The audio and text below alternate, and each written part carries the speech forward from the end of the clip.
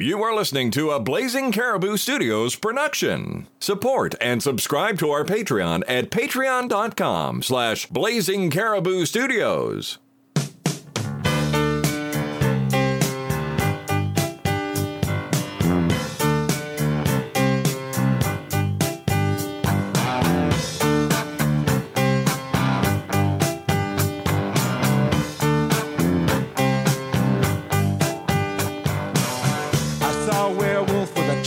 Menu in his hand, walking through the streets of Soho in the rain. He was looking for the place called Lee Ho Fooks, gonna get a big dish of beef chow mein. Ahoo, werewolves of London. Ahoo, ahoo, werewolves of London.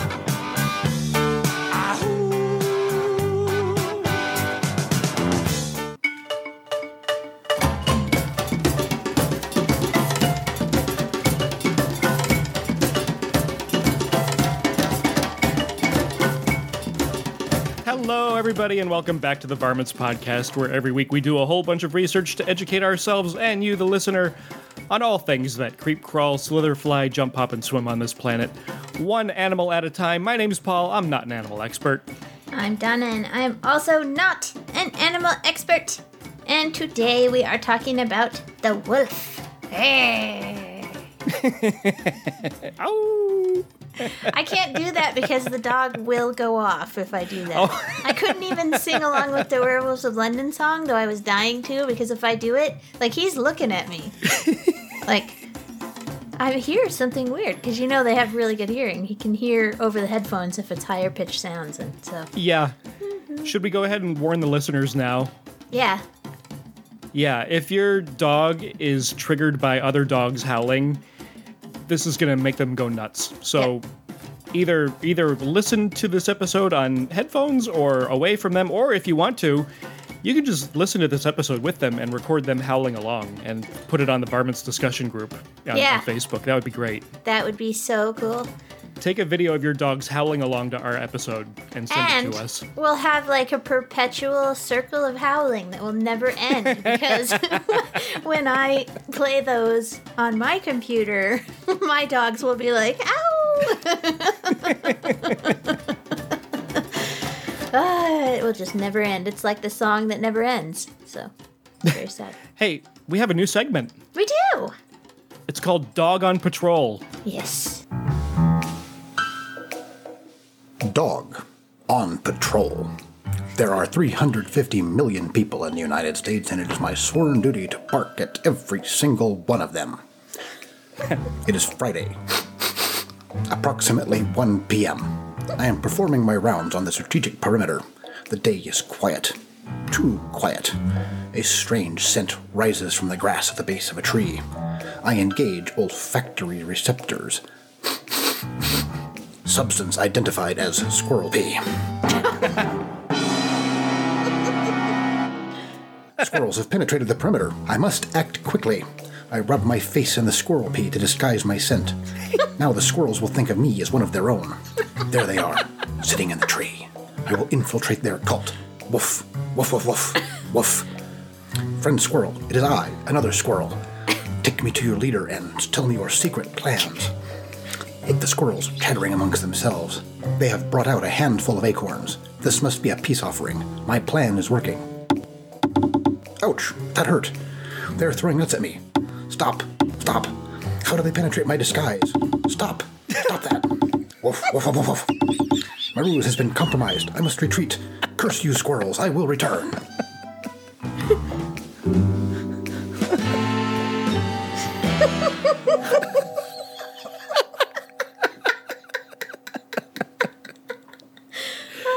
Stay tuned for the further adventures of Dog on Patrol.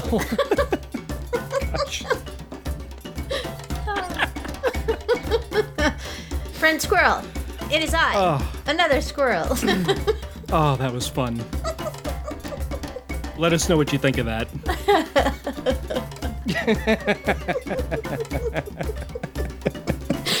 Okay, so Dog on Patrol is a new series that's being produced by myself and the boyfriend, Curtis Craddock, and he is doing the writing and the voice.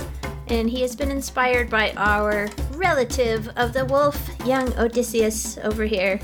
And today, we're going to learn about his distant ancestors. So let's get started. Okay, just a reminder to go to blazingcariboustudios.com for links to the audio and our show notes for today's episode. We're also on Twitter and Instagram at Varmints Podcast, all one word, and at varmintspodcast@gmail.com for questions, comments, stories, and suggestions. If you like the show, head on over to Apple Podcasts or Stitcher and leave us a nice little rating and review. Now let's learn about wolfies.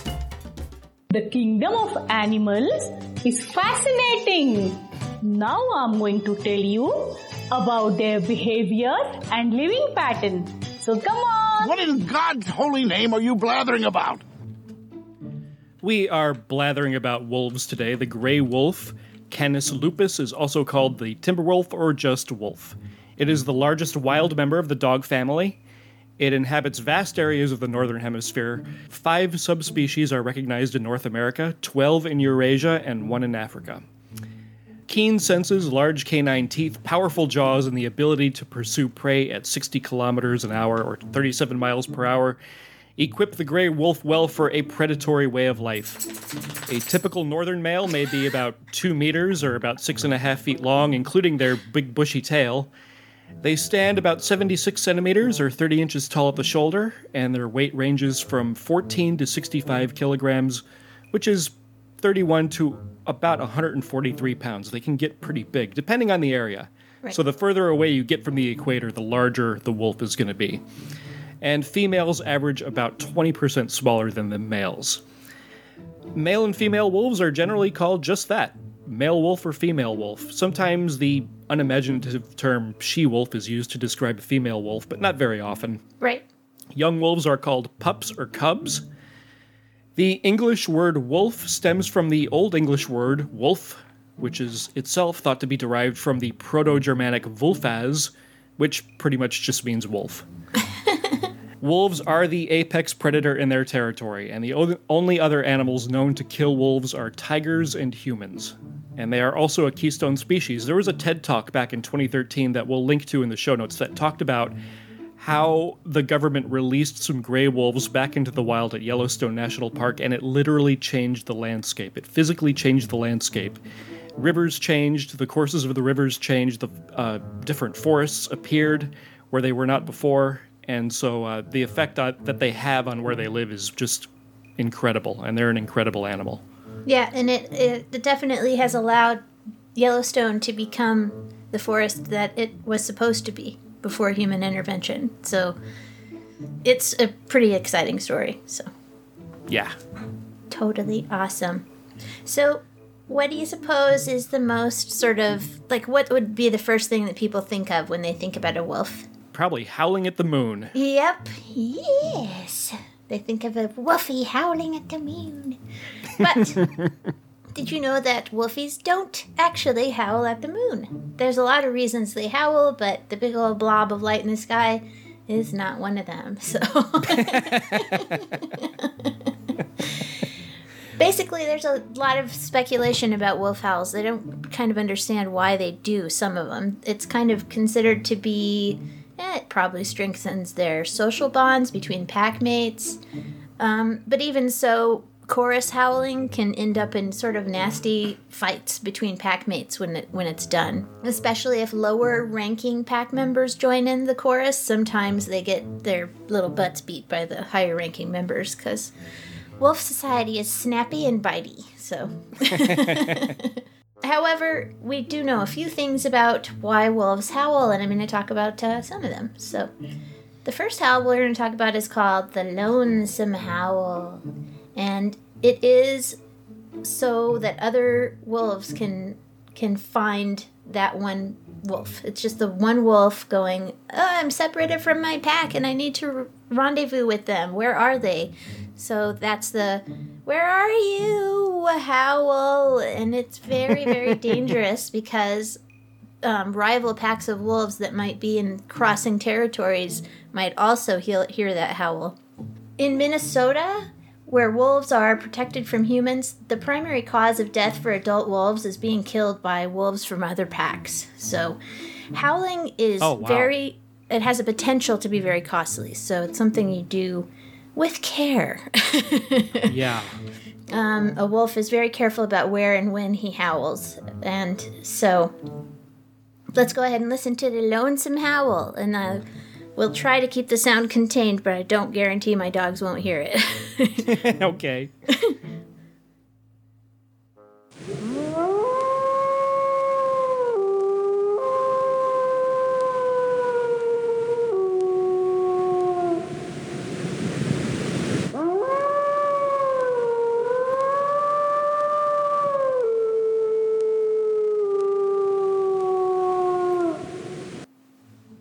Wow. Yeah. Where are you? So the pups, the little cubs, they learn how to howl pretty early, actually, when they're still fuzzy and tiny. The example we're going to hear comes from a 3-month-old pup that has just heard an adult howling near the den site. So, indiscriminate howling is not a dangerous proposition for little puppies because they tend to stick at a rendezvous site that's relatively far from the neighbors. And they usually have pups of their own to raise, so they don't have much, there's just not a lot of crossover. They like to stay in their own little territories with their young. So babies kind of learn how howls work by howling. So once they start to travel with the pack, they begin to enter less secure surroundings, and their neighbors are traveling as well, so they kind of learn more about all of that as they get out and about. But this little guy is just starting to learn how to do it, so let's listen to him. Or her.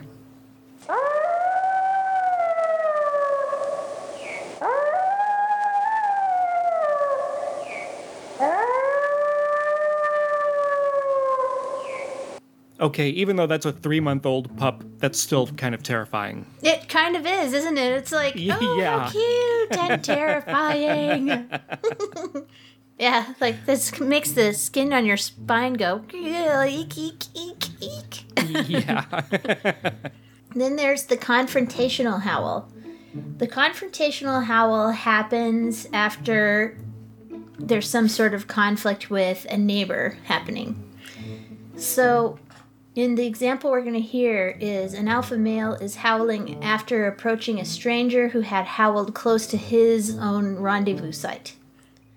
Okay, so this is the don't mess with me howl. Yep, and he seems to have scared off the intruder because there was no confrontation afterwards. So it's speculated that this kind of howl can actually avoid conflict, which is a good thing because conflict is costly. And, believe it or not, even animals that we consider to be super violent actually do avoid conflict as much as they possibly can. And when wolves are at conflict with each other, it usually means there's not enough room for them to roam, Like, if they have larger territories, they are able to have conflict with each other less. So, right. And they always will, but, they can control it a little better, so let's go ahead and listen to the warning howl, the don't mess with me howl.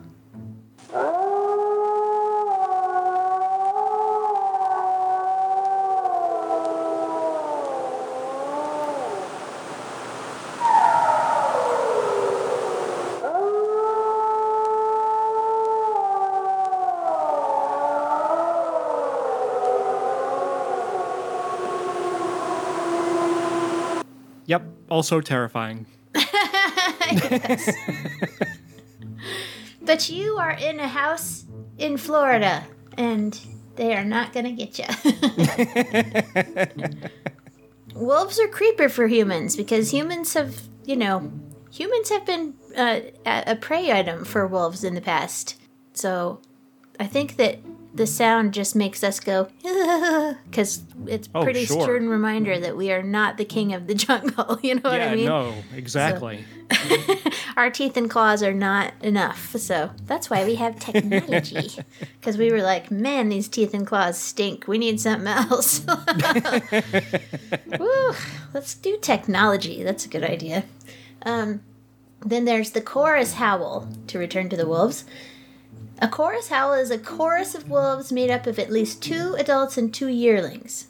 So it's interesting to listen to the way the chorus changes as this howl goes on. It begins with a single howl, which is pretty simple.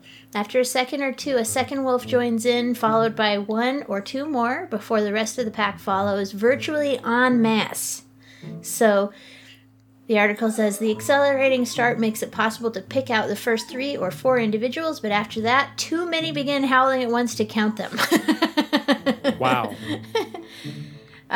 So wolves in a howling chorus use wavering or modulated howls, and the changes in pitch make it difficult to follow one individual's howls if a lot of others are also howling. So it's kind of hard to know who's doing what. But in addition, the sound travels through the environment, the trees, the ridges, the rock cliffs, and the valleys, and it reflects and scatters it all over the place. And as a result, the competing packs also hear a complex mix of direct sound and echoes. And so it's super duper crazy. So you're not able to estimate how many wolves there are. There's a record of, during the Civil War, General Ulysses S. Grant reported hearing what he took to be a pack of quote-unquote not more than 20 wolves while traveling. And a short time later, he reached the pair of wolves that had been making the noise. There were 2 of them. Oh, wow. This phenomenon is called the Bow-Guest effect, and it may introduce enough uncertainty to make size estimates not only unreliable, but potentially lethal if you are a pack underestimating the size of the group of howlers. So Sure. That's amazing. Do we know how many wolves are in this sound clip? No. At least 4, but we don't know if there's any more. So.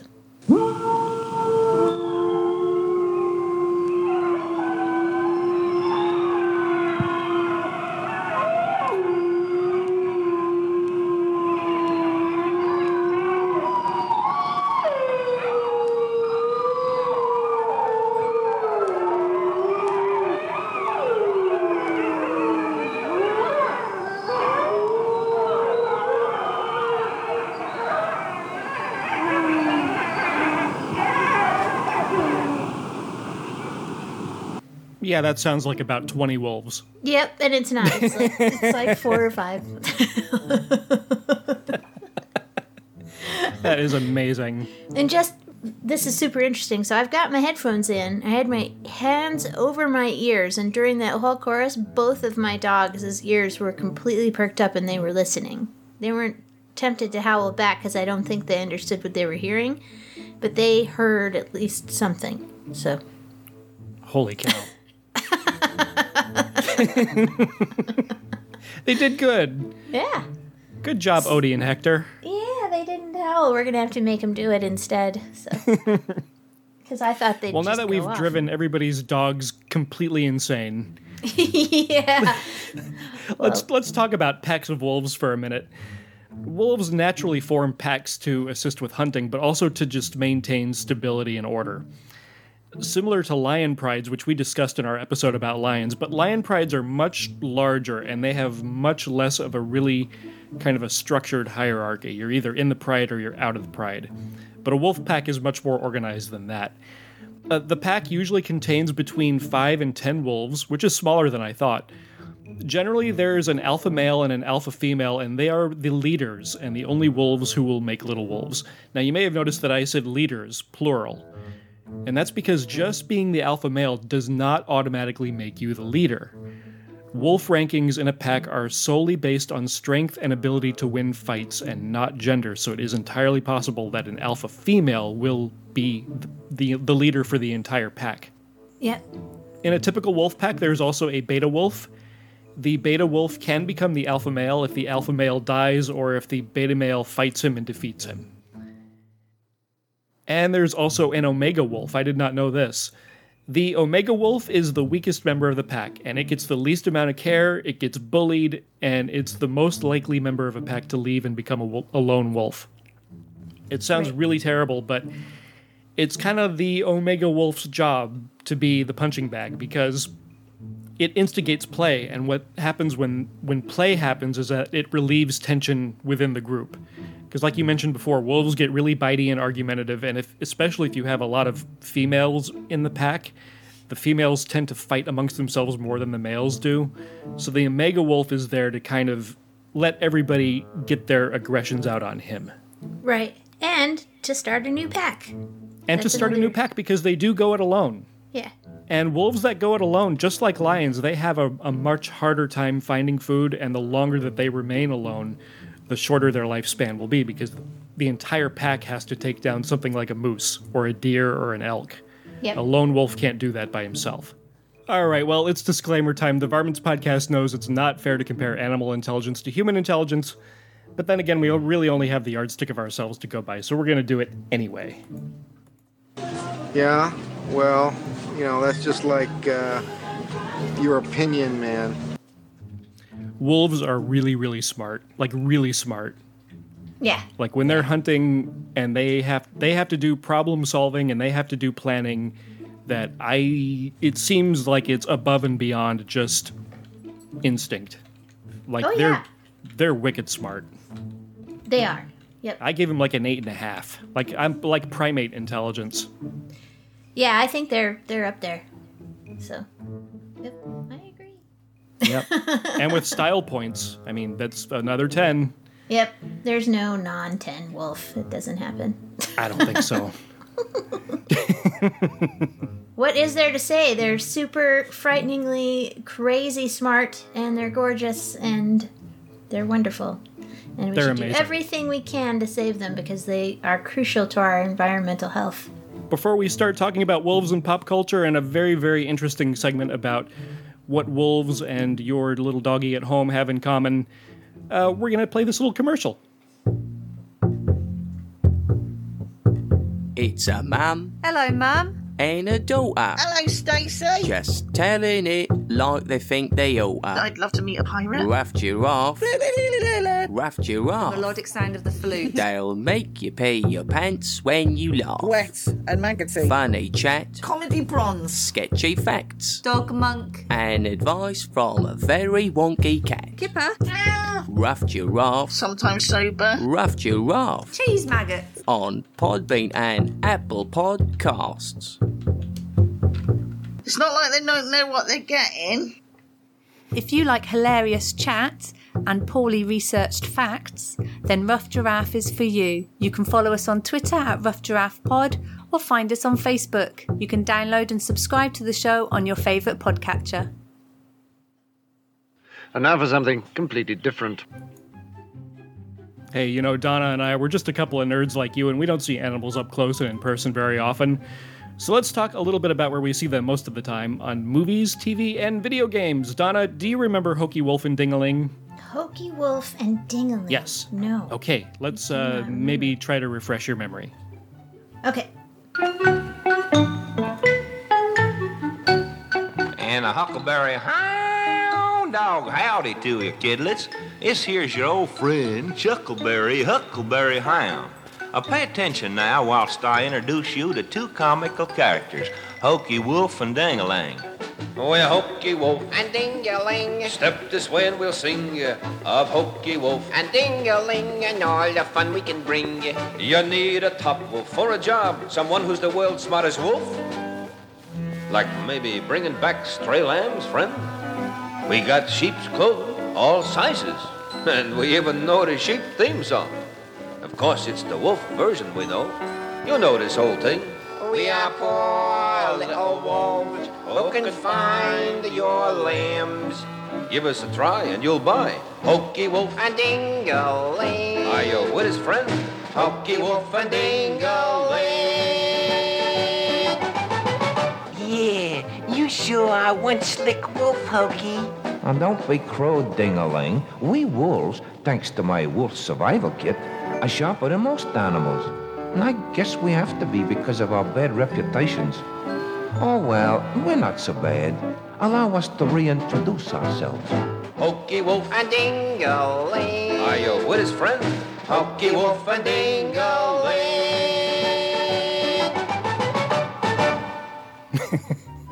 Does that ring a bell? No. Okay. I am not that old. Yay!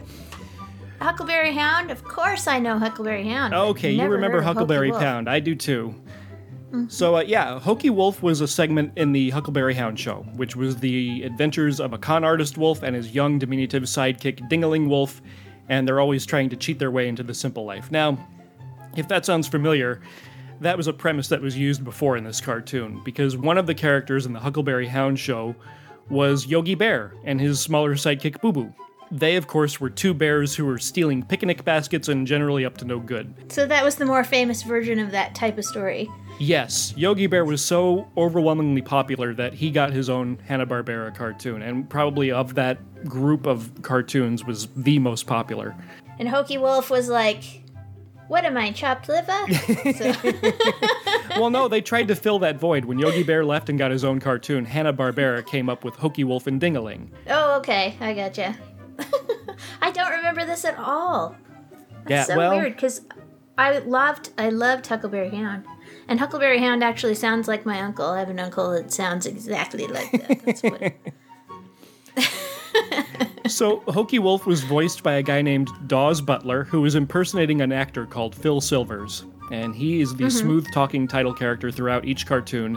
His main hobby in life is to just outsmart and coax the clueless people out of free meals or places to stay, which he very often did despite the consequences. Dingaling Wolf was voiced by Doug Young, and he was impersonating Buddy Hackett, the comedian. So he's the younger sidekick to Hokey Wolf. I like Side Wolf. Or That's Side a good Wolf. term. He's my Side Wolf. He was Boo Boo to Hokey Wolf's Yogi Bear, and right. He always accompanies him throughout each misadventure, and he wants to be a con artist just like Hokey when he grows up. But he's usually the voice that says, I don't think this is such a good idea, Hokey. Oh, gosh. Yeah. Yep, so he would be Boo Boo. He would be Boo Boo, and like you said, very few people remember Hokey Wolf and Dingaling. I barely remember them, and they only lasted 2 seasons, 28 cartoons in total. And then they made like several cameo appearances in other Hanna-Barbera cartoons, mainly in Yogi Bear cartoons. Right. Yeah, so... Yeah, just because you have a good idea once doesn't mean you're going to have a good idea twice. Okay, so for our wolf pop culture, I got super nerdy. I'm just going to put my total nerd shirt on right now and just get my dice out. Oh, I like that nerd shirt. Yeah. That's got D&D and Star Wars and Marvel Comics on it and Legend of Zelda. And White Wolf right there in the middle, and you can see. There's the White Wolf. Nice shirt. Did you make that? Yeah, I did. I made it up in your brain right this moment. I've got my character sheet in front of me and my pencils. I'm ready to, check off my health and stuff. And we're going to talk about Werewolf the Apocalypse.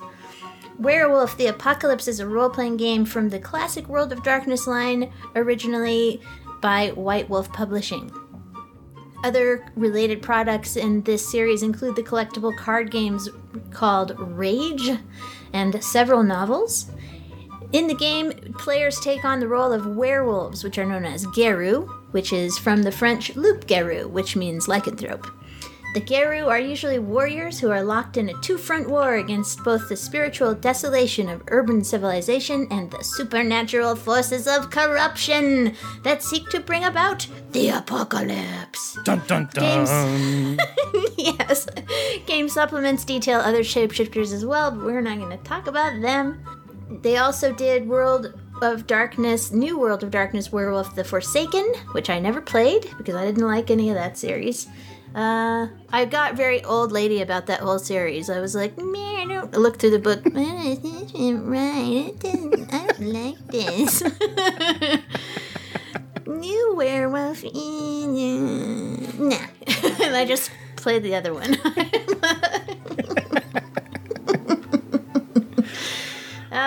Nerds, we get so picky. I'm not quite as bad as a classic WoW player sort of nerdiness, but yeah, it's getting close. So, so the premise of the game is that you are a werewolf, a Garou, and it takes place in a fictional version of our Earth. It's a secret world where werewolves, vampires, and other legendary creatures secretly live beside humans. But it's a dark reflection of our world, filled with corruption, apathy, violence, and hopelessness. The setting is described as gothic punk. The Geru battle to maintain the world before all the negativity leads to total collapse and the apocalypse. They do so hidden from the public eye, and they live in secret from humanity in general. In their war, the Geru often hunt down and kill humans and supernatural creatures that either actively pursue the apocalypse or unwittingly contribute to it due to their parasitic nature. This includes fallen Geru, vampires, evil spirits, mages and sorcerers, and humans and other creatures possessed by demons or evil spirits. In doing so, the Geru regard themselves as the immune system of the planet. Other themes in the game include the inability of the Geru to live as and among humans, although they were born in human form, due to the curse. Interaction with spirits that today are separated from the physical world in a realm the Geru can enter. So it's like a big deal. They've got their whole thing about the planet's called Gaia, and they are organized in packs. Werewolves are organized in packs in this game, the same way that wolves are in the wild. They have various different names for the different shape-shifting form that werewolves take. They can have like a regular human form, which is called Hamid. Then you have various ones, and the big half-man, half-wolf giant guy is called the Krynos form, and it's very dangerous and crazy, and it's super, super fun. And then they also have personality traits that you can take based on what phase of the moon you were born under, and then there are like the tribes. The Black Furies, the Bone Gnars, the Children of Gaia, the Fianna, the Geta Fenris, the Glasswalkers, the Red Talons, the Shadow Lords, the Silent Striders, the Silver Fang, the Stargazers, the Uktena, and the Wendigo. And yeah, so there's a ton of choices. You have all sorts of stuff that you can do if you want like a city-type werewolf who's, always in a business suit and Wolf of Wall Street kind of concept, then the Glasswalker tribe are for you.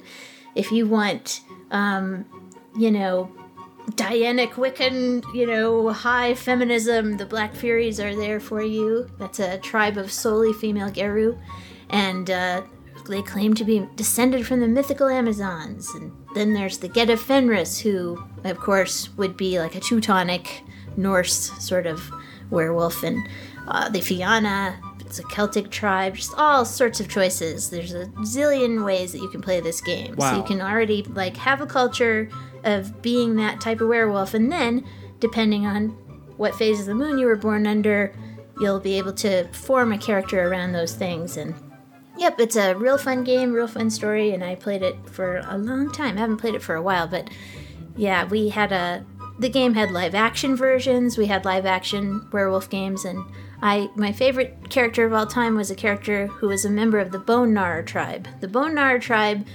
exist in the slums and the poor areas of human society, and when they do their wolf form, they usually look like a really shaggy, like street dog. And they're the bums that drink out of paper bags in the park and stuff like that. Those are the Bone Gnars, and so I played a Bone Gnar called Susan Jenkins, and she was from Joyzy. Oh, wow. Okay. It was so much fun. Does somebody have to be the Omega Wolf in that game? Because I'm terrible at tabletop games, and I would be the guy who's always going, why do I always have to be the Omega Wolf? Well, it depends what kind of characters you like to play. Some people like to play the Omega type of wolf, the guy who's just in the background. I didn't play an alpha character. I played I played like a mid-range kind of character who was just kind of willing to go along with it, what everybody was doing, as long as everybody got a sandwich. So. Oh, that is nerdy and wonderful. I love it. It's incredibly nerdy and wonderful. The series has been taken over by Onyx Path Publishing, and I recommend you go check it out if you like, post-apocalyptic world stuff, because that's what they're doing with it now. And I, again, got old and nerdy and looked at it and went, So. All right. Yeah. But I don't want you to, but go and buy their stuff if you fancy that kind of stuff. It's just not my thing. Okay. I like to eat! Oh, I like to eat too, but I'm not eating wolves.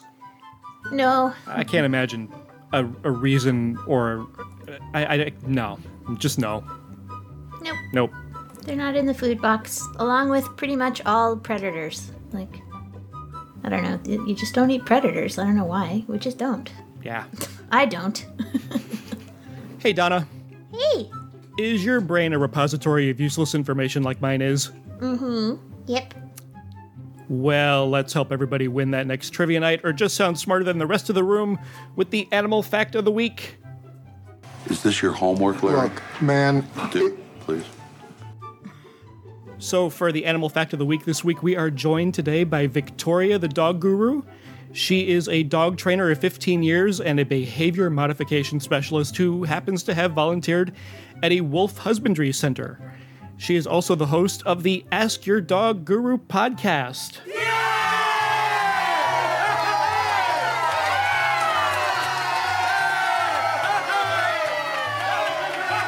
Thank you for joining us, Victoria. Thank you. Hi, everybody.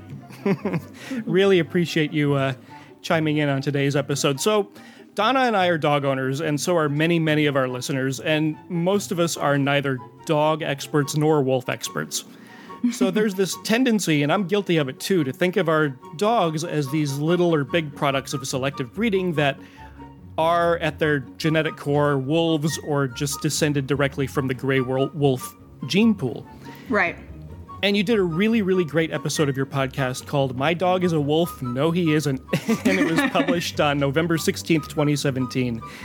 And in about 20 minutes' time, you completely destroyed the notion that domesticated dogs should somehow be treated as if they are wolves. I'll take that as a compliment.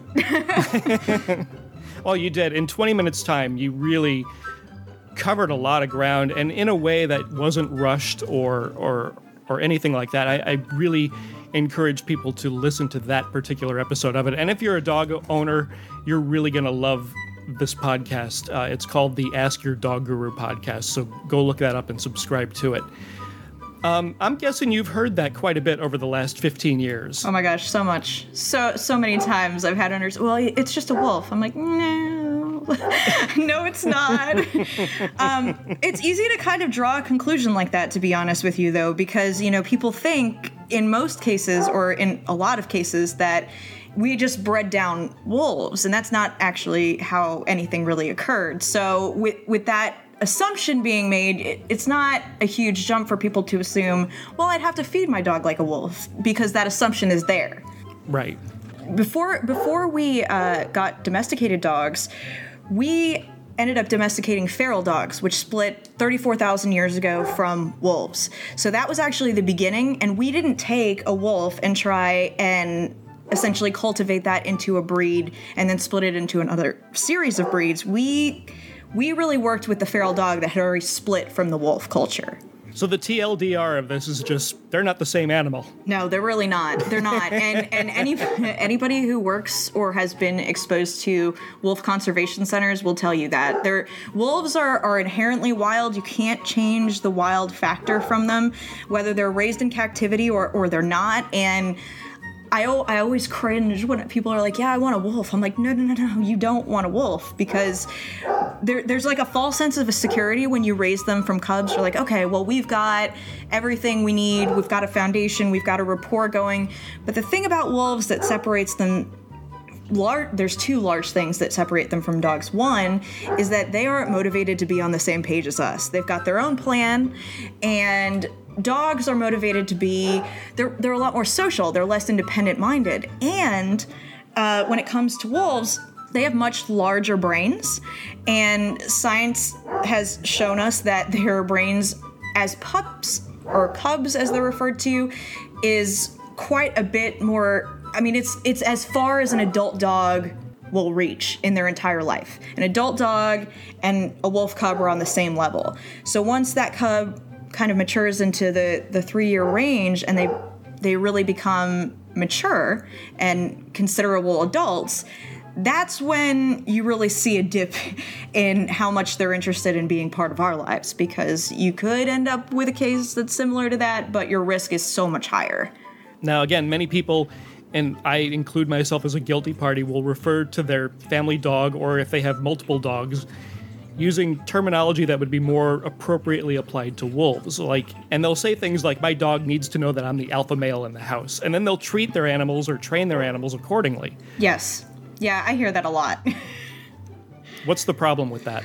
So there's a few problems with it. First of all, you aren't training a wolf. Dogs can read our body language, and they're a lot more sensitive, and they're more invested in us, and wolves are not. So that's one big difference. And then, saying there's a difference between saying that they need an alpha and they need direction and they need a hierarchy. They do need a hierarchy, but we don't establish it in remotely the same fashion a wolf would. They establish that almost as imprint period. With dogs, we can start that relationship really whenever we end up having them. And so if you try and train a dog by, say alpha rolling it or showing him who's the boss, there are passive and positive ways to instill a hierarchy without being abrasive, because to a normal dog, that's going to be super abrasive. And if anything, it can actually cause more problems down the line. Right. But my dog is howling, and Donna's dog howls, and it's really cute. That's like they're being little wolves, right? Yeah, but coyotes howl too. I mean, anything in that family is gonna use that. So. Well, and wolves and dogs do have similar characteristics. Although dogs have a much wider vocabulary, like wolves pretty much howl. They're not super verbal, which helps them when it comes to hunting prey. But a dog will let you know if someone's outside, if the food is being pulled out of the fridge. I mean, there's always a sound that they can audit to let you know that they're there and that they're aware of what's going on. And wolves wouldn't really give you those sorts of indications. So though they do howl, it isn't really largely connected to the same purpose that a wolf would howl for. Got it. Well, I think people get confused because while they get interested in National Geographic, genetic stuff, they want to read about it. I have a great National Geographic that shows the genetic ancestry of wolves to dogs, right? And people get confused because they think that means that the behavior is going to be the same, and they don't ever talk about morphology, which is how the genes express themselves. And I think people sort of get confused. They're like, but they have the same DNA. Well, yeah, they do mostly have the same DNA, but it doesn't necessarily mean it's going to express itself the same way. So yeah, I actually saw a quote, and I honestly don't know where exactly I saw this, but it really rang true, which is dogs are no closely related to wolves than we are to chimps. Yeah, there's a lot of similarities, and there was at one point a closer connection, but there isn't now. And just like there isn't between us and chimpanzees, there's a big gap now. Well, it's what the genes are being used for, right? They've got the genetic mechanisms for the howl, as Paul said, but yes. A wolf is using that for a specific thing that's much different than what, as you said, what the dogs are. It's just that what makes them able to do that is, yes, the same set of DNA, but it's not going to be expressed necessarily the same way as the impression that I got. Yeah, it's really fascinating because the split is, a lot of people don't even know how far back that happened. So especially if you look at a husky, for example, people are like, oh, that's basically a wolf. No. Yeah, but it's not. Because it's just he likes a fuzzy you. Dog. So. Yeah, no. It's a very different ballgame. So, yes. So in that regard, yeah, they do have similar characteristics. They both have a really powerful sense of smell, but they're not as closely linked as many people would assume they still are. Well, this documentary, I'll have to find the name of it. It was on Netflix, but they had a series of experiments that they showed, and one was like a wolf puppy and a dog puppy solving puzzles and stuff. And it wasn't that the wolf puppy isn't smart enough to solve the puzzle; he just didn't care. He was just like, I don't care, Yep. All the dog puppies, all the dog babies were like, they all knew how to tell if a human was pointing immediately, that it was important to know to look in the direction of a human pointing. The wolf didn't even understand that minimal gesture, and every puppy was born with it. So And the wolves don't track our faces, but dogs do. And it was just fascinating. Yeah, that's a big difference. Differences. Yeah. So yeah, I'm going to be listening to your show a lot because I feel like, I really like this. Somebody that's really into the dog on like pretty deep level. So yeah. I'm quite invested. I've worked with several different breeds, and then in this particular case, I've worked I've volunteered at a wolf husbandry center and then a wolf conservation center. So I've had exposure in both of those areas, and I learned a lot that I wouldn't have easily found in a book. Like, yeah, we have Google, but anybody can write something to put online. It's not the same as it being factual. Well, I had a question about your experience in the husbandry places. Yes. One of the things that I had noticed on a documentary I was watching, and I think it was the same one. I will try to find out which one it was. So I can I'd like to see it. Notes. It was really good. But there was a wolf biologist who was out, and he was like living with a pack of wolves in a sanctuary environment, not out in the wild, but a sanctuary environment. And he was writing up all this stuff about how everything that we know about wolf packs is wrong. Everything that people have said about alphas and all this other stuff is Victorian early animal behavior that's not correct. That there isn't necessarily always an alpha, and there isn't necessarily always, it's not always a male, and that, political, if you were hierarchy in a pack, can change from like situation to situation. And he was like, we just basically have to start over on the book of how to understand a wolf relationships within a pack, because it's not correct the way that it's interesting. I would really be interested to read that, because there are things that I, like, for example, that I did a little research to see what else I could maybe add to what I already knew. And one of the things that I came across was there was a huge segment of misinformation that, if you Googled it, would seem just as valid as anything else I said on that podcast. So when someone says, we need to rewrite the book, I would even agree with that. I do think that should happen. But, saying, and he's also right when he says an alpha may not be male. There are often pack leaders that are female, alpha females. It isn't what I refer to as gender dependent. It's based on rank, which they establish through strength, challenges, things like that. And those challenges are pretty rare.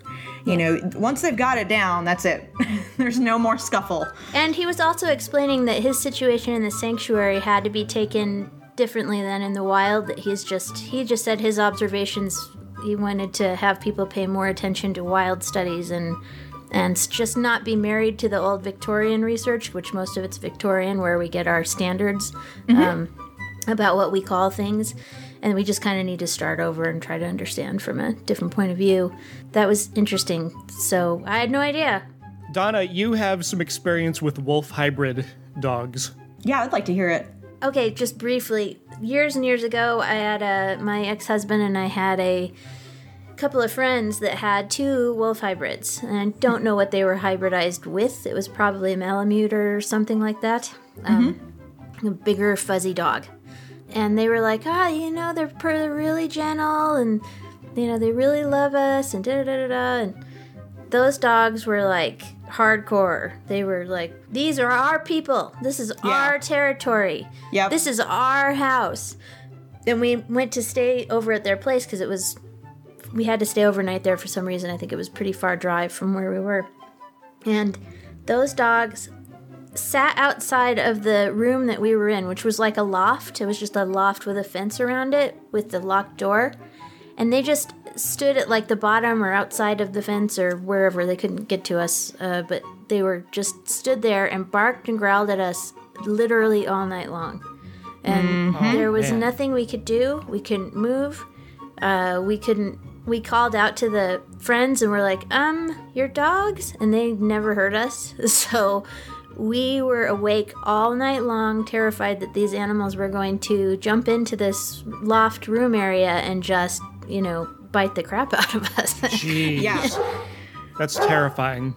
Well, and I feel like gut instinct there played a pretty good role in your survival, because that's exactly what could have happened.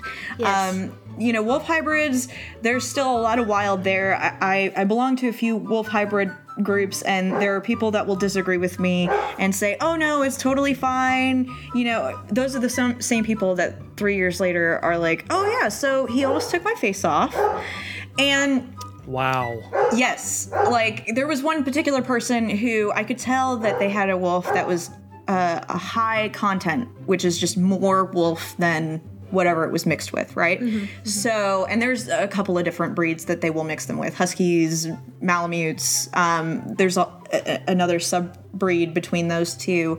But this person went into kind of a big argument at one point and was like, oh, no, I know what I'm doing. I'm the alpha. I'm the leader. He respects me. I was like, when he reaches sexual maturity, call me. And I'm glad he had my number because his wife called me screaming from exactly what I expected was going to happen. And here they had a wolf specialist like involved. And this is not to debunk people who really make it their life's work to focus on this, but just as a general rule, not a good idea, because what you raise may not be what you end up with. With the best of intentions, with the most handling, with the proper level of respect, you can still end up in a terribly scary situation and possibly not walk away from it, because they are really powerful dogs. Yeah. Yeah, they are. Are you able to work with a wolf hybrid? I've worked with 7. In the past, well, more than that, but like directly, and they were all behavior problems. I specialized in complex aggression and behavior problems. So for me, that was usually what I would get a call about. Generally, they were pretty shy and standoffish. And that was even in the lower content, you would see that. But the calls that I got were pretty horrific. The first call I got was a woman who had just lost her arm to the dog. And the state didn't get involved simply because she said it was a neighbor's dog. And they didn't know whose dog it was, which I can tell you there's a litany of stories that match that, because people don't want to put their own dog at risk. So they just make up a story that sounds legit so that their dog doesn't end up in quarantine or worse. And within the first 10 minutes I met this dog, just body language alone, and having had exposure to gray wolves and some timber wolves and things like that, I knew right away it was destined for failure. And it's so rare that I would ever say that to an owner. But what I explained was, first of all, the dog was intact, which is a huge problem when you've already got a wild mentality. Keeping that intact just makes them more motivated to not listen. They don't have that same desire that a dog would to be compliant. It just makes me sad for the animal. Yeah, they're really not pets, you know. And they can't be happy living in that kind of environment. Well, and actually it's interesting you say that, because they need very vast spaces. And so when they're living in kind of like a home environment, even if you've got a 2-acre property, that's far smaller than the area they would control naturally. And the motivation to do that is still there. So if they ever get free, guess what? They think the entire 4-mile block is within their territory, which puts everybody in the community at risk. And unfortunately, I've gotten those calls. Oh, dear. There are some dogs that you can, hybrids that you can tone down a bit. But as a general rule, like I said, I specialized in aggression. So perhaps that's why I got those calls. Well, it broke our friendship. We were not friends with these people anymore after that. It was pretty much, that was the end of the friendship. And and we had known these people for 3 or 4 years or something, and we were close, and we used to go hang out and stuff, and that was the end of it. They were like, we got these wolf hybrid dogs, and I was like, we are never ever going to that house again. And to give him credit, my ex-husband was like, yeah, no, we're not going to their house again. We're not associating with these people at all anymore. Yeah. So. Yeah. Well, and there's one other thing that I would mention about that. People, when they get a wolf hybrid, especially if they're a couple or an individual, they're not really thinking big picture down the line. If you ever have kids and things like that, dogs can already be annoyed by children because of abrasive behavior that children offer.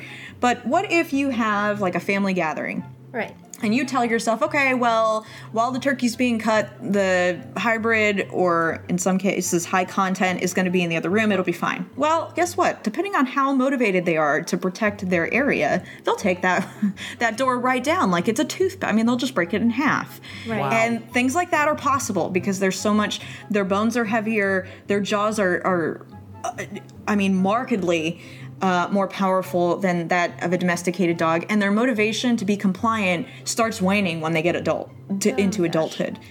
Yeah, so the risk is much higher, and you get a false sense of respect and security as they're developing before they reach that age of maturity.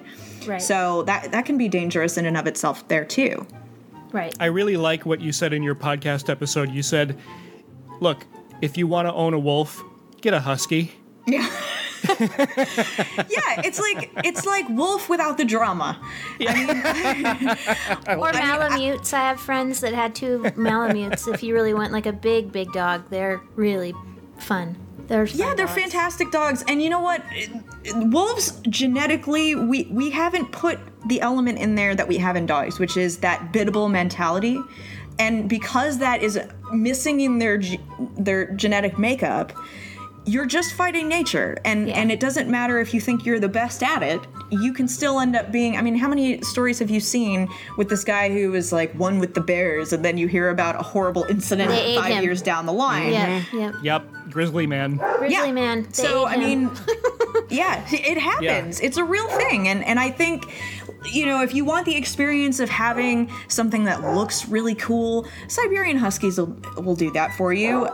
You know, and you're already going to wrestle with some of the similar streaks of, they like to roam, they like to pull, they're independent natured, but they're not so independent that you can't get them on the same page as you. And I think that's a defining difference. Mm-hmm. Well, that is a good place to wrap this up. Victoria, thank you so very much for joining us today. We really appreciate it. Thank you for having me. I was so happy to be here. I hope I helped.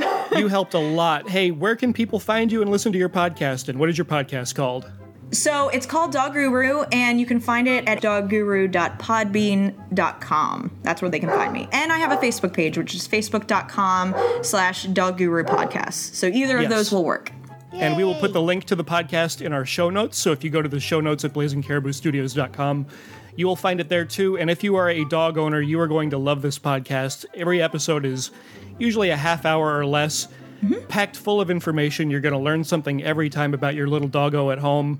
And especially concentrate on that episode that we mentioned called My Dog is a Wolf. No, he isn't. That was published on November 16th, 2017. Chock full of information that we couldn't cover here today.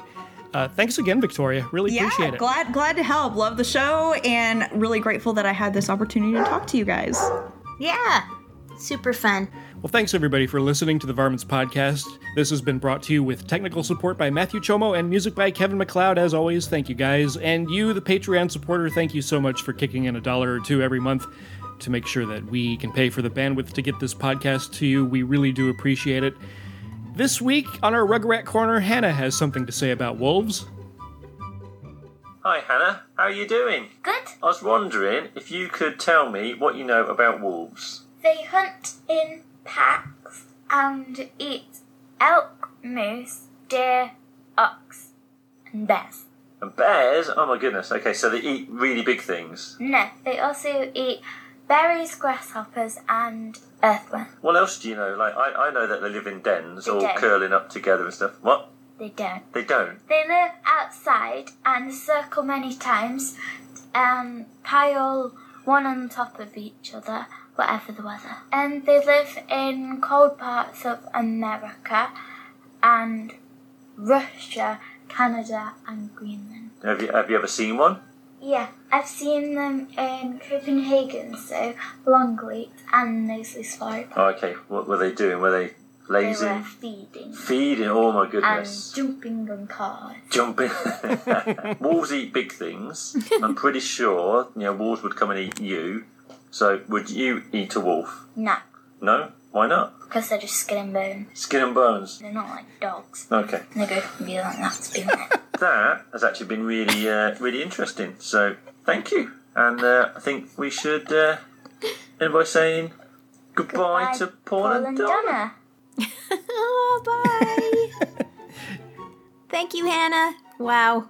That was interesting because she was like, nah, they're all string and bones. Not like dogs. I picked up My on that dogs too. were like, don't you dare. What dogs has Hannah eaten? That's the next question. That's the question. And thank you to her Aunt Stacy, who is the host of the Rough Giraffe podcast. You heard the promo for it earlier. Thanks for getting that audio for us. We really do appreciate it. That was great.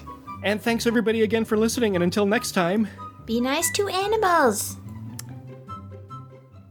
You've been listening to a Blazing Caribou Studios production. Support and subscribe to our Patreon at patreon.com/Blazing Caribou Studios. You guys we're talking about your ancestors. Yeah. Yeah? Do you want to howl? They go, ooh.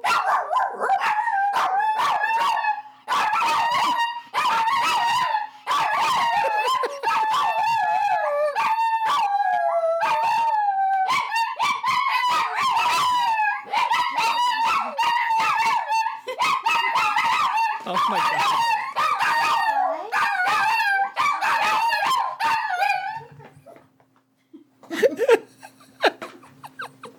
Everybody with a dog has just turned this episode off. Well, we said it was going to happen and then it didn't, so I kind of felt like we kind of needed to do it. So.